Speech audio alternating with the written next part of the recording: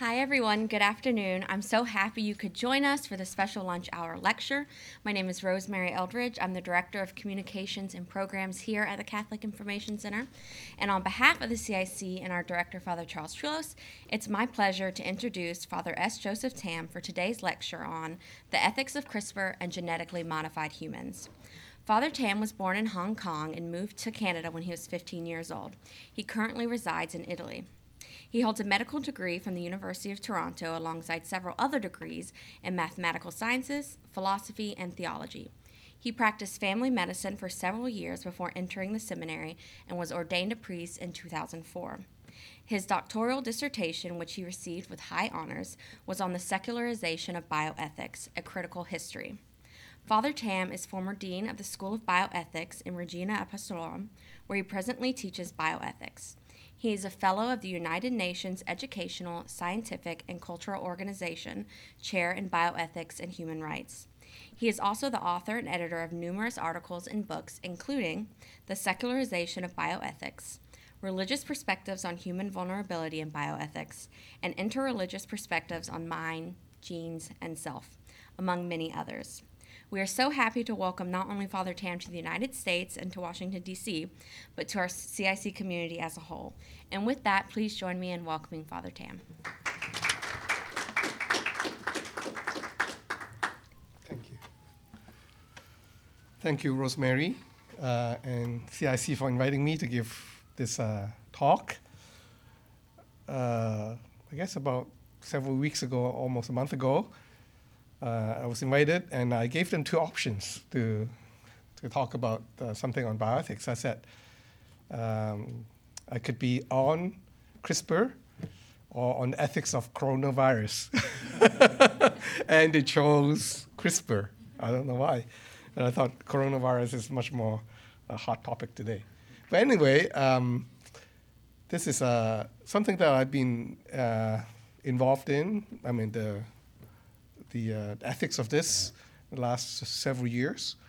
I was also, I guess, present in Hong Kong when the news broke, when the Chinese scientist said that he made these two genetically modified babies. So I had kind of like a personal interest in this topic for various reasons. This is more a slide going back to grade 12 biology, for those who might not remember. Genetics basically has to do with the fact that most of you might, I probably won't go too much into it, has to do with the fact that we are all the cells are made up of chromosomes and genes. And the strange thing is this: if all our cells have the same DNA, how come we are not just one big blob of cells which are identical, right? So we have all different cells in our bodies, and they express differently. You know? And that's the question: how is this possible? So basically, this is the in some way a secret. How come certain cells are expressed differently in the body than other ones? And the secret there is basically how the genetic code somehow gets translated and expressed, in different cells through different processes, by which these expressions allows for differentiation. So the cells are different, and so this is, I guess this is grade 12 biology, just for you to remember. But the main thing is actually the fact that the genes are expressed through a translation into different proteins, amino acids. And these expressions are carried out, and then they're the building blocks, of the cells, the tissues, and the organs, and so on. Now we talk about what we call genetic engineering. Remember, genetic engineering is not something totally new. We've been doing this for ages. Okay, obviously, in those days, it's much more primitive. It's through selective breedings, and by breeding, you know that you can push a species or certain type of vegetables or fruits or even animals to go in a certain direction. Okay, and we've done that, manipulated genetically different species through the ages. But recently, in the last, I guess, 30, 40 years, we've been able to successfully do it in a much more powerful way, effective way. Okay, this is another important, I guess, idea about genetic engineering. It has nothing to do with genetic engineering, it has to do with viral infections. We're not talking about the coronavirus, but it's important to know that one of the problems of genetic engineering is not changing the genes, but how do you target the parts of the genes that you want to change into the area, okay, that you want. Okay, it's the transport mechanism. Okay, so we might be able to change the genes, but how do you make that change so specific that it goes to where you want it to go? Okay, that's the problem. Here, we know that it happens naturally, okay, in infection, viral infections. When the virus attacks you, or any cells, it inserts a certain information, new genetic information, into the cells, okay? And this information is very important because this is how, to a great extent, we can make genetic engineering possible. Okay, we need to find this vector, they call it vector. Virus is not the only vector, but it's the most used vector to make this change possible in the target cells you want it to happen. Okay. So genetic engineering has been going on for the last since the 70s, 80s. At first, mostly on plants and animals for agriculture and food production. Okay, this has been going on. You've heard of GMO and the whole debates about that. I won't go into that today because this is about human genetic engineering and not about animals. But basically, GMO is basically the ability to splice certain genes from a different species into another species. Right? Here we have the example of a fluorescent rabbit. Rabbits aren't usually fluorescent, but fishes are. So you can, okay, splice a fluorescent gene from a fish into a rabbit, and they've done that, and it's possible. So this has been going on since the 70s and 80s. So what is the advances? Many advances, obviously, in this field of genetics. You know, you've heard of the Human Genome Project, right? So this is different sciences coming together. You know, I talked about breeding. I talked about the viral infections as a vector. I talked about GMO. Now this is another piece of the puzzle, which is the Human Genome Project. Okay, this basically completed in the year 2000, symbolically. It's basically to map out the genetic map of the human person, okay, fully. Because in order to say I want to change the genes of something, I need to know what I want to change and what that change will do. Where is it happening, right? So unless I have a map, I can't really say this is where I want to make the change and what that modification is going to have, what effect that modification is going to have on the cell and also on the animal itself. So here, this is a project that started as basically in the 90s and finished in the year 2000 symbolically. And they found that the human genome is about 3.2 gigabytes. So it's not that big, right? It's not that big.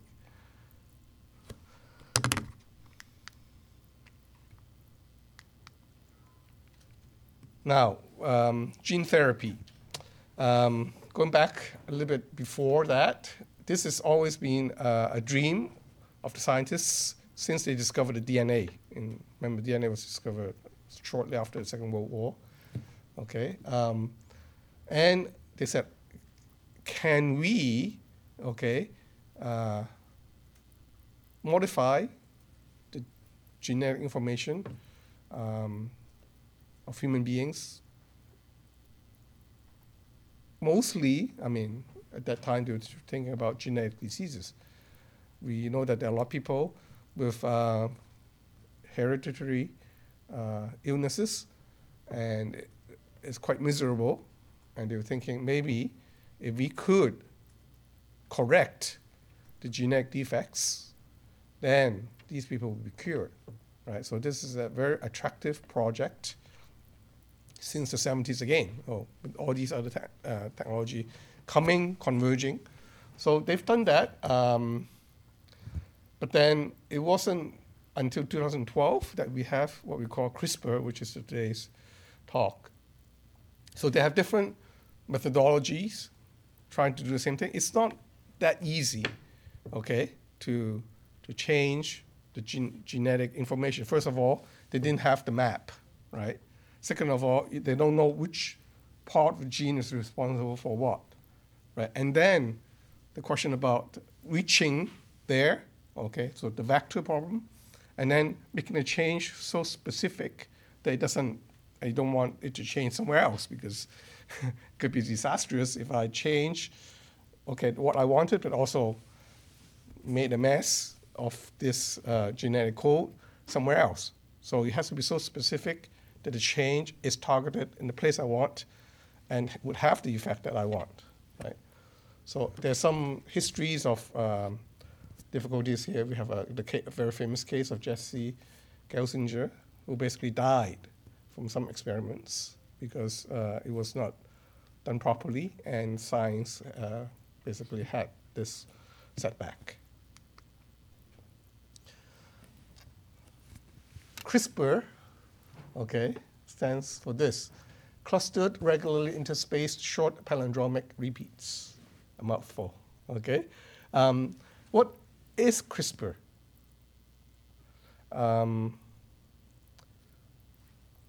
What is interesting about CRISPR, is that it was discovered less than 10 years ago, in Berkeley.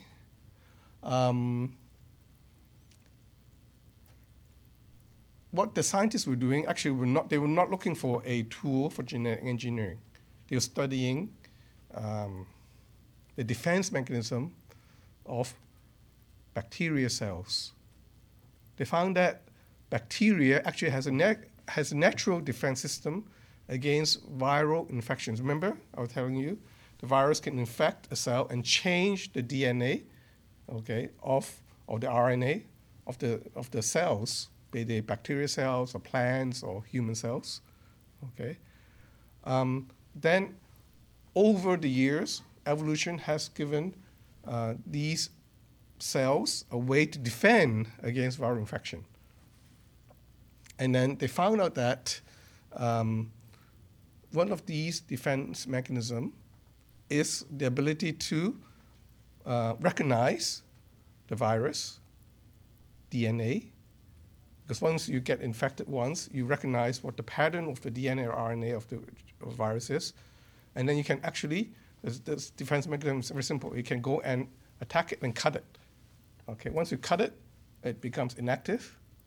And so it's a defense mechanism. The bacteria is able to defend against the virus when it attacks it the second time. Since it recognized the first time this virus has this DNA configuration, the second time it attacks it, it recognizes it and has this CRISPR type of protein inside its cells, and it could recognize and cut the virus when it attacks it the second time. So this is what CRISPR actually does. There's a video. Can you click on the first video?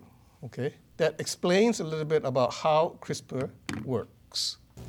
Every cell in our body contains a copy of our genome, over 20,000 genes, 3 billion letters of DNA. DNA consists of 2 strands twisted into a double helix and held together by a simple pairing rule. A pairs with T and G pairs with C. Our genes shape who we are as individuals and as a species.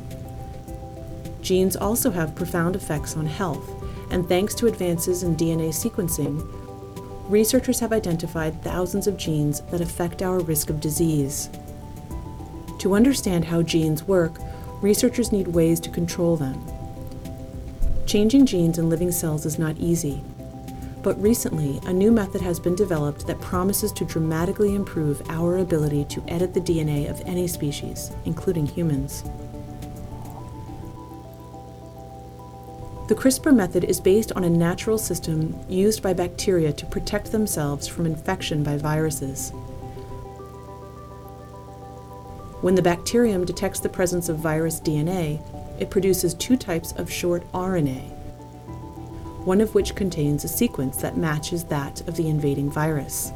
These 2 RNAs form a complex with a protein called Cas9. Cas9 is a nuclease, a type of enzyme that can cut DNA. When the matching sequence, known as a guide RNA, finds its target within the viral genome, the Cas9 cuts the target DNA, disabling the virus. Over the past few years, researchers studying this system realized that it could be engineered to cut not just viral DNA, but any DNA sequence at a precisely chosen location by changing the guide RNA to match the target. And this can be done not just in a test tube, but also within the nucleus of a living cell. Once inside the nucleus, the resulting complex will lock onto a short sequence known as the PAM. The Cas9 will unzip the DNA and match it to its target RNA. If the match is complete, the Cas9 will use 2 tiny molecular scissors to cut the DNA. When this happens, the cell tries to repair the cut, but the repair process is error-prone, leading to mutations that can disable the gene, allowing researchers to understand its function. These mutations are random, but sometimes researchers need to be more precise, for example, by replacing a mutant gene with a healthy copy. This can be done by adding another piece of DNA that carries the desired sequence. Once the CRISPR system has made a cut, this DNA template can pair up with the cut ends, recombining and replacing the original sequence with the new version. All this can be done in cultured cells, including stem cells that can give rise to many different cell types. It can also be done in a fertilized egg, allowing the creation of transgenic animals with targeted mutations. And unlike previous methods, CRISPR can be used to target many genes at once, a big advantage for studying complex human diseases that are caused not by a single mutation, but by many genes acting together. These methods are being improved rapidly and will have many applications in basic research, in drug development, in agriculture, and perhaps eventually for treating human patients with genetic disease.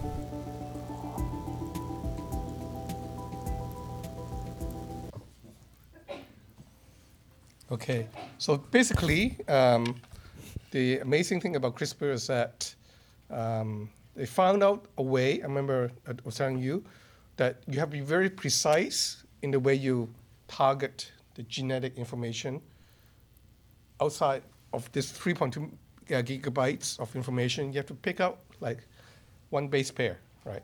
That's quite difficult, no? But they were able to do that. Okay, it's just kind of like what we call, if you have used Microsoft, right? That you have a whole book, and you just want to say, okay, there's one word I want to change in this whole book. Okay, so you can do a search and replace of this one word. Okay, a computer can do that very fast. No, you just type in the word, matches it, and then it goes there. It You can replace it or you can delete it, whatever you want with it. This is exactly what we could do now with any genetic information, in the sense that any cells that has DNA, and you know the sequence, and you know where you want to go, and you want to go there and do something to it, you can do it with CRISPR. So CRISPR can basically do one of several things. It can cut it out, it can suppress it, it can potentiate it, it can make it more active, okay? So for example, you know that in this gene of this cell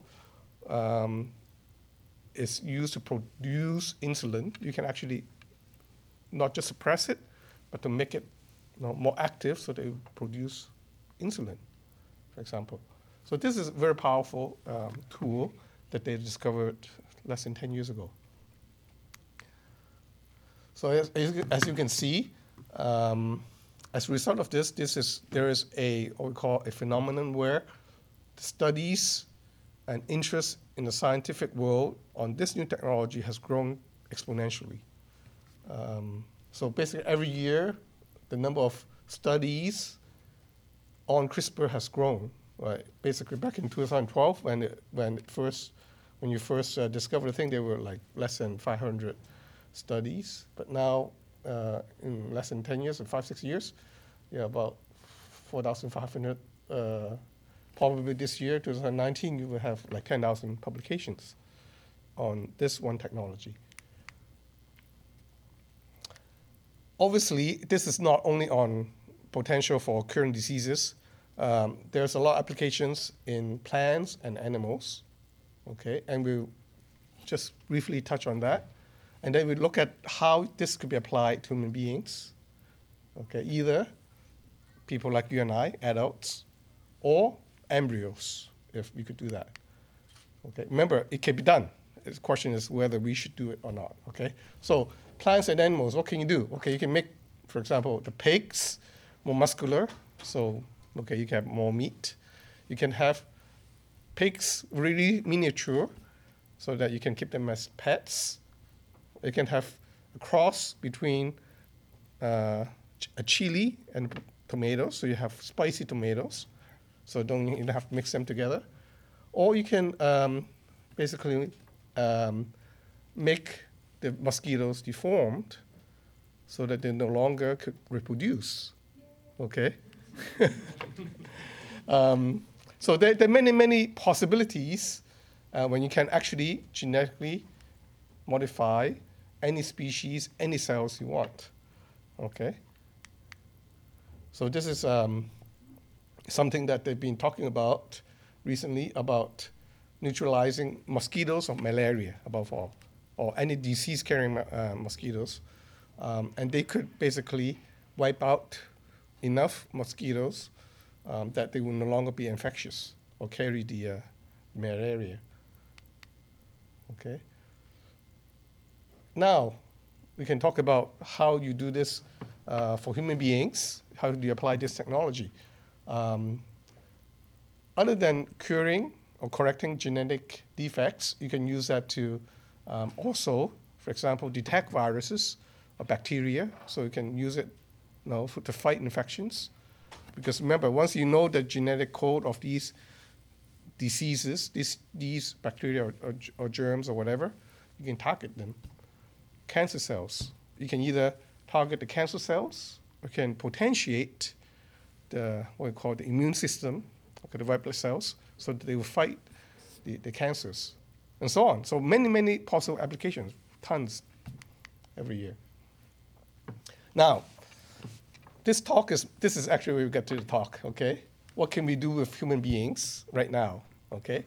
So the possibility is there, the technique is there. Remember, this has been talked about since the year 60s, when bioethicists were thinking about possibility of genetic engineering of human beings, and they're saying, what can we do and what should we do if this technology one day becomes a reality? And now it has become a reality, okay? So this is upon us today. It's no longer science fiction. So here we can see that there are two types of cells, okay? We talk about adult cells, we call somatic cells, meaning people like you and I, okay? People who are born already with the genetic information set in stones, you can change that. But with the CRISPR, you can change that, okay? Or we talk about germ cells, we talk about embryos, sperms, or eggs, okay? So there are two categories. And then for what reason, you can talk about therapy, meaning that, okay, if you have a defect, okay, in your system, the DNA is, you have genetic disease, whatever, okay, you can treat the disease or you can cancer or whatever, right? The things I told you about.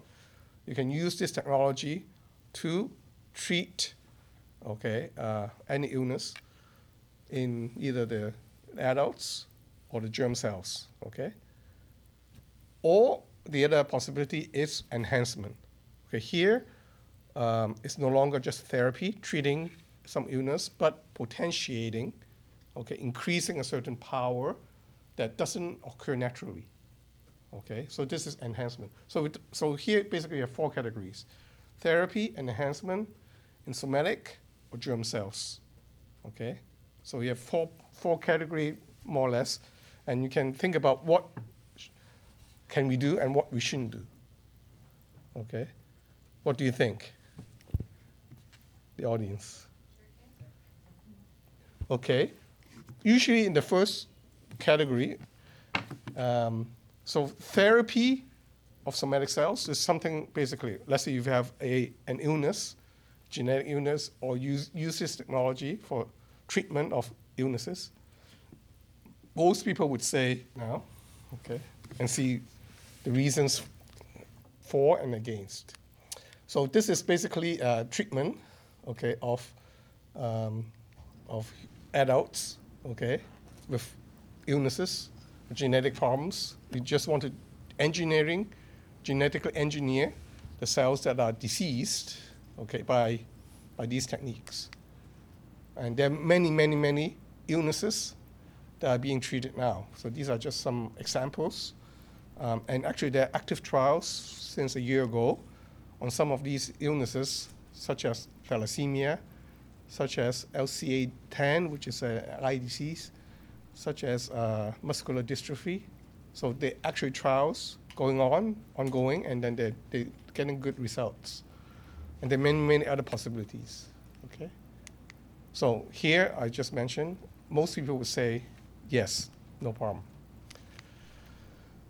Now, difference between somatic and germline gene therapy is that somatic cells is basically adult cells, okay? And whereas germline cell, once you change the genetic makeup of those cells, the embryo, whatever, they will get passed on to their generation of future progenies.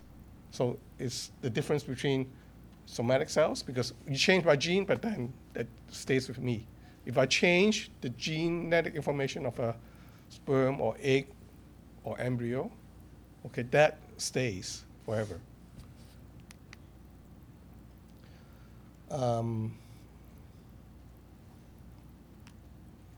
We know already how embryos come about through IVF, okay?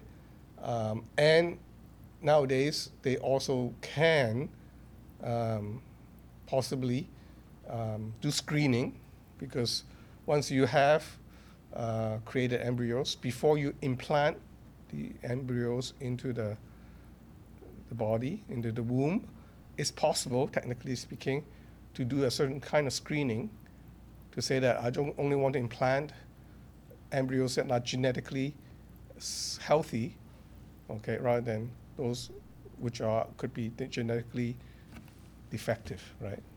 To say. Okay, so the question here is, should we, okay, use this technique to cure embryos with genetically defective genes? Okay, and one consideration is that it has to go through, most of the time, IVF. It's possible to do it without IVF, but that's the current state of technology. You have to use IVF, which the church already prohibits. Okay.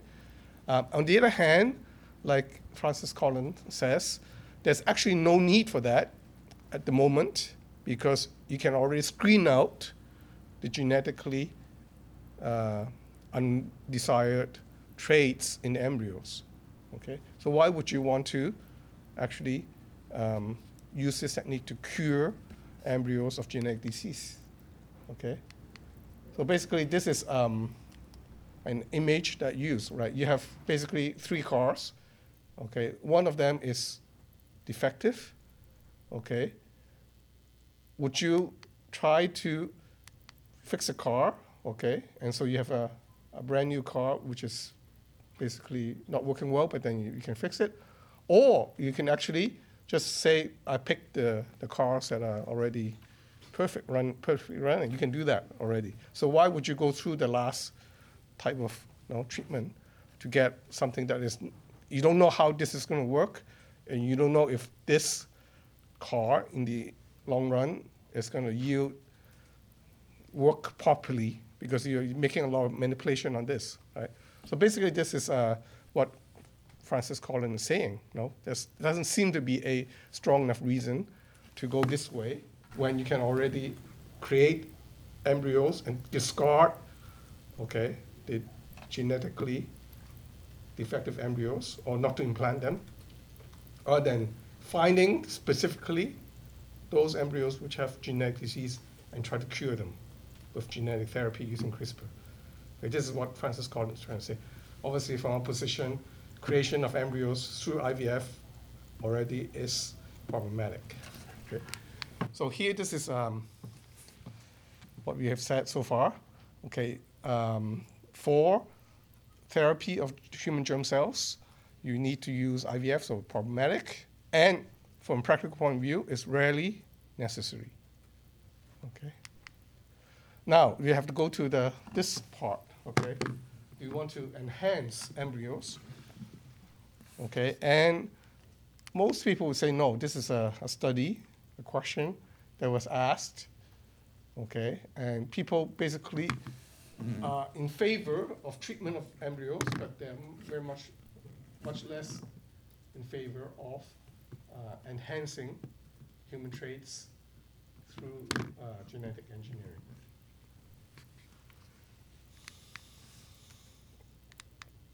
So why would we want to do this? Once again, there is definitely a certain pressure to create the perfect baby, right? So this is rather than be surprised, you don't know what this baby is going to be, you would, if your technology allows it, there's a certain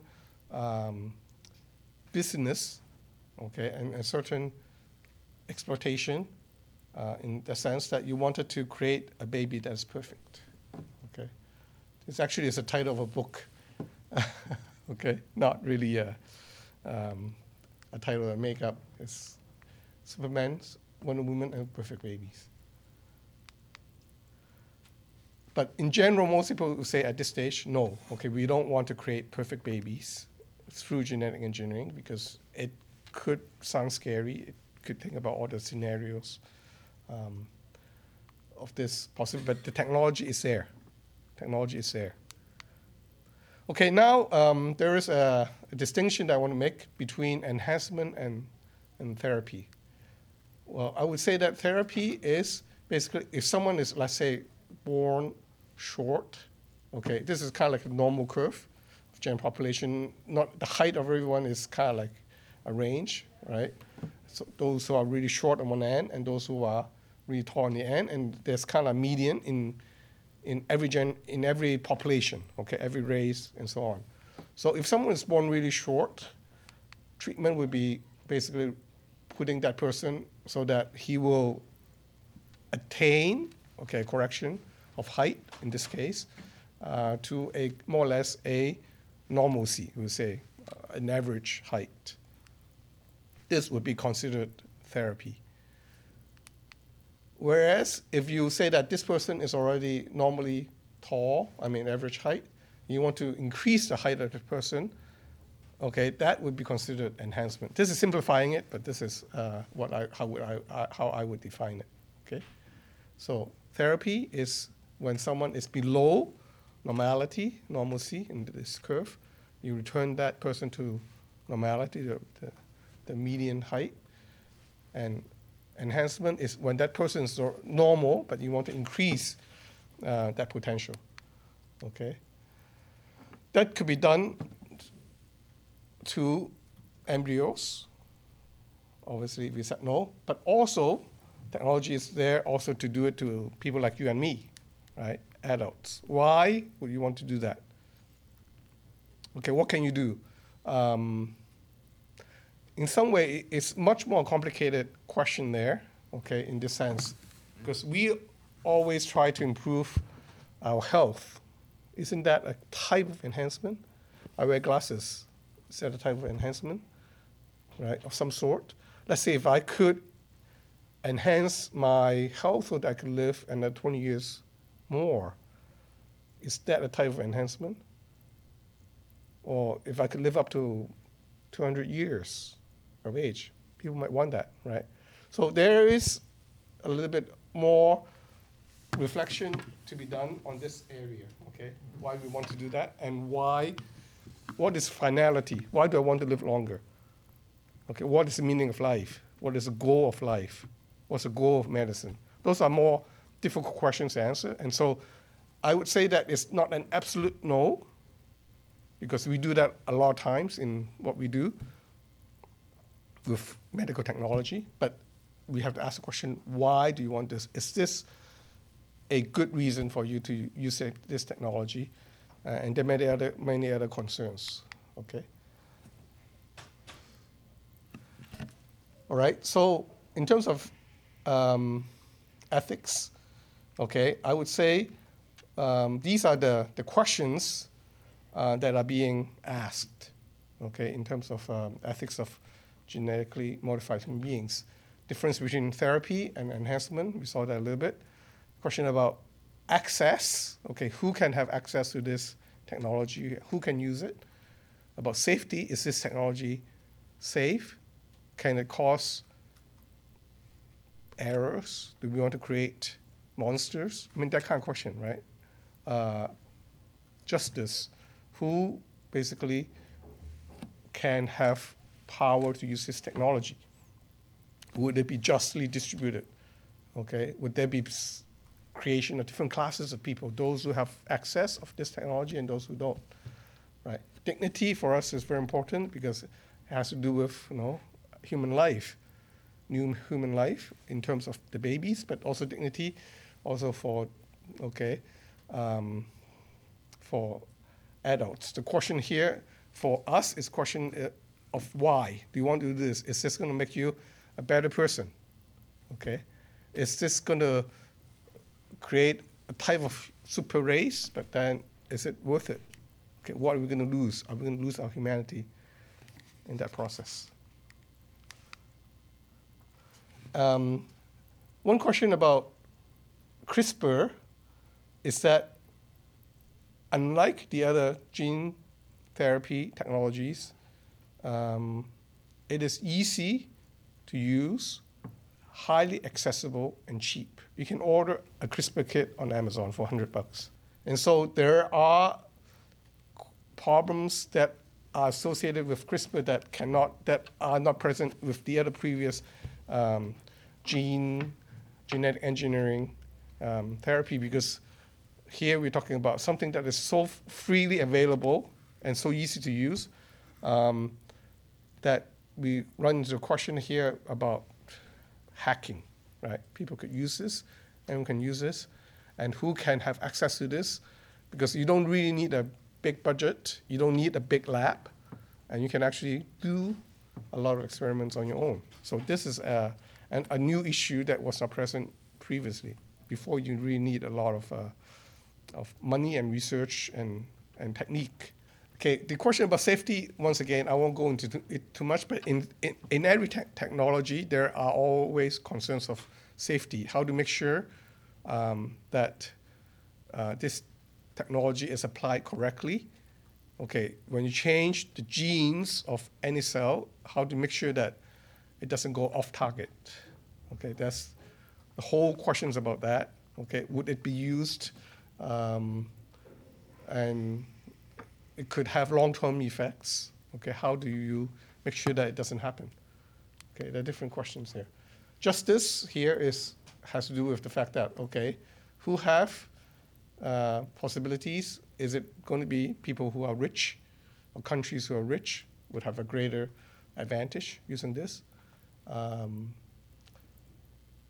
Is there going to be kind of discrimination as a result of this? If you don't use this, okay, let's say in the case of doping is already happening, okay, an athlete that does not dope might lose out, might not be able to compete because everybody else is in that, okay, industry, in the sporting, in sport, that sport he or she is doing is doping. Okay, if I don't do this, I will not be able to compete at all. Okay, and this is happening in certain sports. And that question also is raised. I mean, isn't there a kind of discrimination for those who want to be, for principles or for reasons, for religious reasons, don't want to be involved in this technology? For example, Catholics say that I cannot use this technology, okay, to create embryos, okay, that are enhanced, let's say, no, in the future.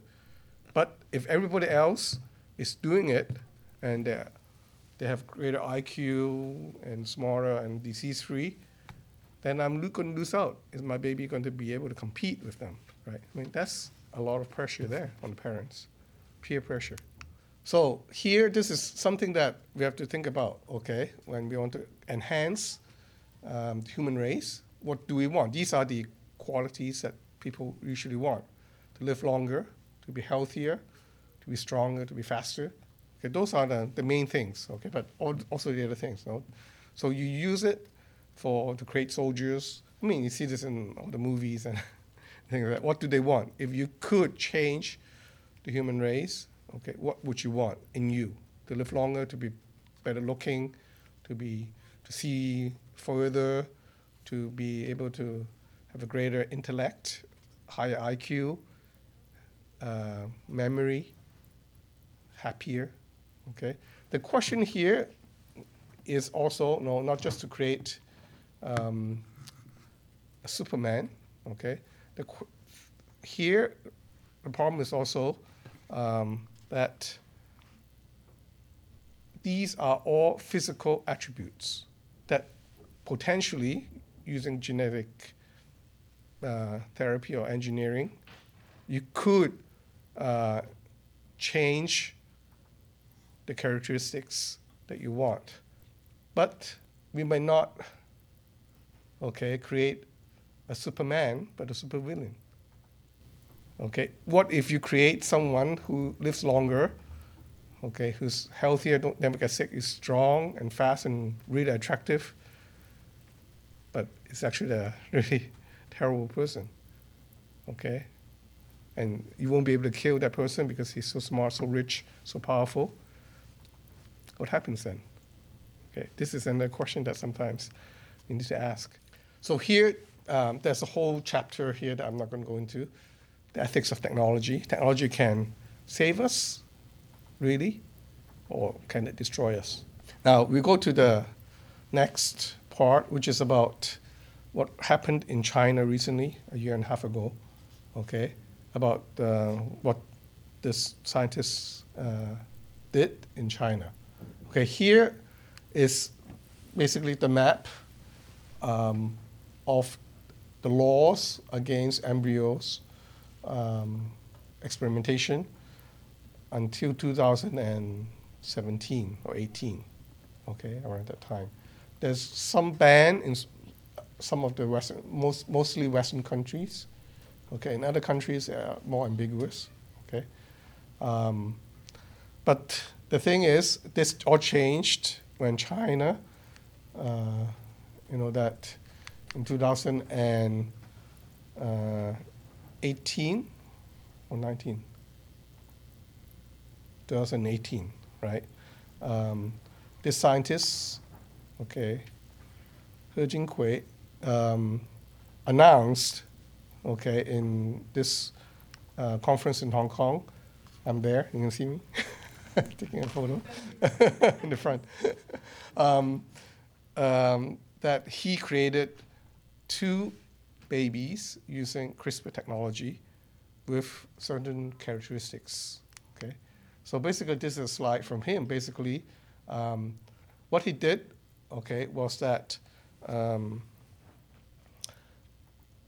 he inserted certain genetic modification, okay, into these 2 babies that will protect them against HIV infection. Okay, it's not that the embryos have risk of HIV infection, but he wanted to offer them a certain protection against potential infection in the future. So this is called a CCR5 mutation that he created artificially in these 2 embryos. And then when it came out, okay, there were a big storm, a media storm, about what he did. Okay, we know that from that experiment, he implanted 11 embryos. 2 were born, 1 more on the way back then. Now it should be born already. Okay, so this is what happened back in 2018. Okay, and it's interesting to observe this because there are many news. I'm sure you've read some of that. Basically, the 2 storyline. Okay, most scientists, okay, came up saying that, okay, this is unethical because the technology has not been proven yet. It's not safe, and he moved too fast. Okay, he's an anomaly. Okay, he's a rogue scientist because his experiments, his techniques are not mature enough.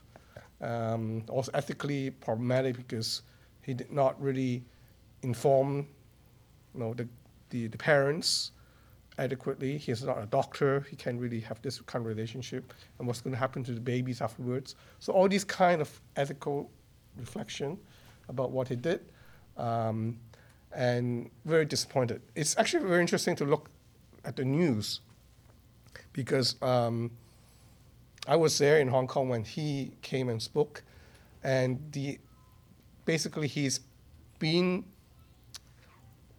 labeled as someone who is either too naive or is someone who is unscrupulous. Okay, but I think there is something deeper going on there. Okay, that when you listen to him, I realize that he might be, I would say, ethically naive. He didn't really know what he was getting into, and he actually did not expect this kind of reaction from the scientific community. Actually, when you look at the news, the first day of this story, when it broke out in China, he was praised as a hero. Second day, they took it down, and then he was condemned, right? So I think also we have to understand he is a product, okay, of the scientific culture himself that looks for, to be able to become famous, you need to be able to make a breakthrough, okay? And he had no problems of doing this because he felt that he was doing a good thing, okay? Because he was helping these couples who have HIV positive and preventing the children from getting HIV in the future. Well, I still think that what he did was wrong, okay? But I think he's also a product, okay, of this culture, either in China or also internationally, because he traveled to the States and made presentations, he wrote in Nature and so on. So he's not totally naive. What I'm trying to say is that the next slide would explain it, okay? He is looking at the scientific literature from 2015 to 2018-19, okay, before the, basically 2018. basically the scientific community, okay, when you look at the reports, okay, this is the National Academy of Science, National Academy of Medicine, National Academy of Technology, okay? And basically, they are proposing that eventually we will want to modify and enhance the embryos, okay? This is the reports of these councils saying that we're going in that direction. Right now, it's not mature. Eventually, we do it. So he explains, I mean, some of his things, he thought, why wait? Why do we have to wait? Why can't we just do it now? Because if it's a good thing, go ahead, do it. In some of his interviews, he compares himself to Edward, who is the first pioneer who started IVF, because he said he started it without all these things either. He didn't do the safety tests. He didn't have all the protocol. He just went ahead and did IVF. And right now, this is, I mean, he got a Nobel Prize for that, right? So he was saying that technology doesn't have to be fully proven to be successful, and he compared himself to that. So basically, he's saying that reading the scientific literature, the scientists are going in that direction. And in fact, when I was in Hong Kong, I have that sensation. The scientists there are saying the same thing. They're saying that we should experiment on the embryos. We should allow this technology to move ahead. They call it a translational pathway, okay? So that trials of germline editing of human embryos should proceed in an orderly fashion. What they are upset about him, the way I read it, I guess I could be cynical, is that he jumped the gun. The scientists saying that we want to make sure that this is done in a way that is progressive, but in a way that we could convince the public that this is an important thing, but we don't want to make it so precipitous.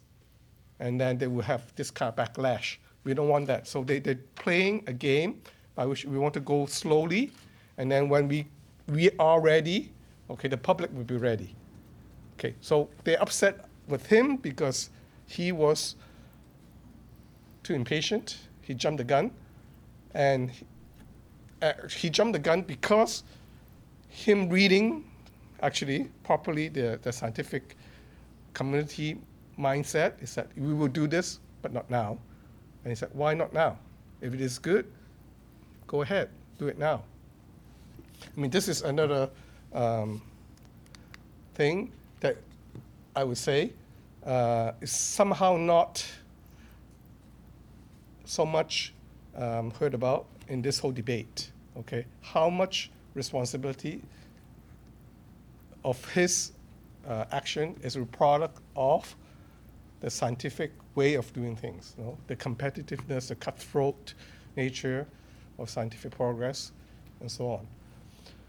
So here, this is what a conclusion is, that we have to be careful about enhancement in adults. Most of the time, we say no for now. But remember, this is from a Catholic point of view. But what I'm afraid is that this is where we're facing in the future, okay? Yes to therapy. So this is what I'm thinking is going to happen in the future. And so this is the last slide. So going back to my question, what is it that we want? The perfect human being. What is the perfect human being? So on one hand, the science might be able to give us a type of perfect humanity, but only in the physical sense, right? But then what our faith, our religion has been telling us is that we do want to create a new man. But this new man comes through a spiritual change. And ultimately, that is what really matters. That's true transformation, okay? Not a physical transformation, but something much more greater. And that's it. So some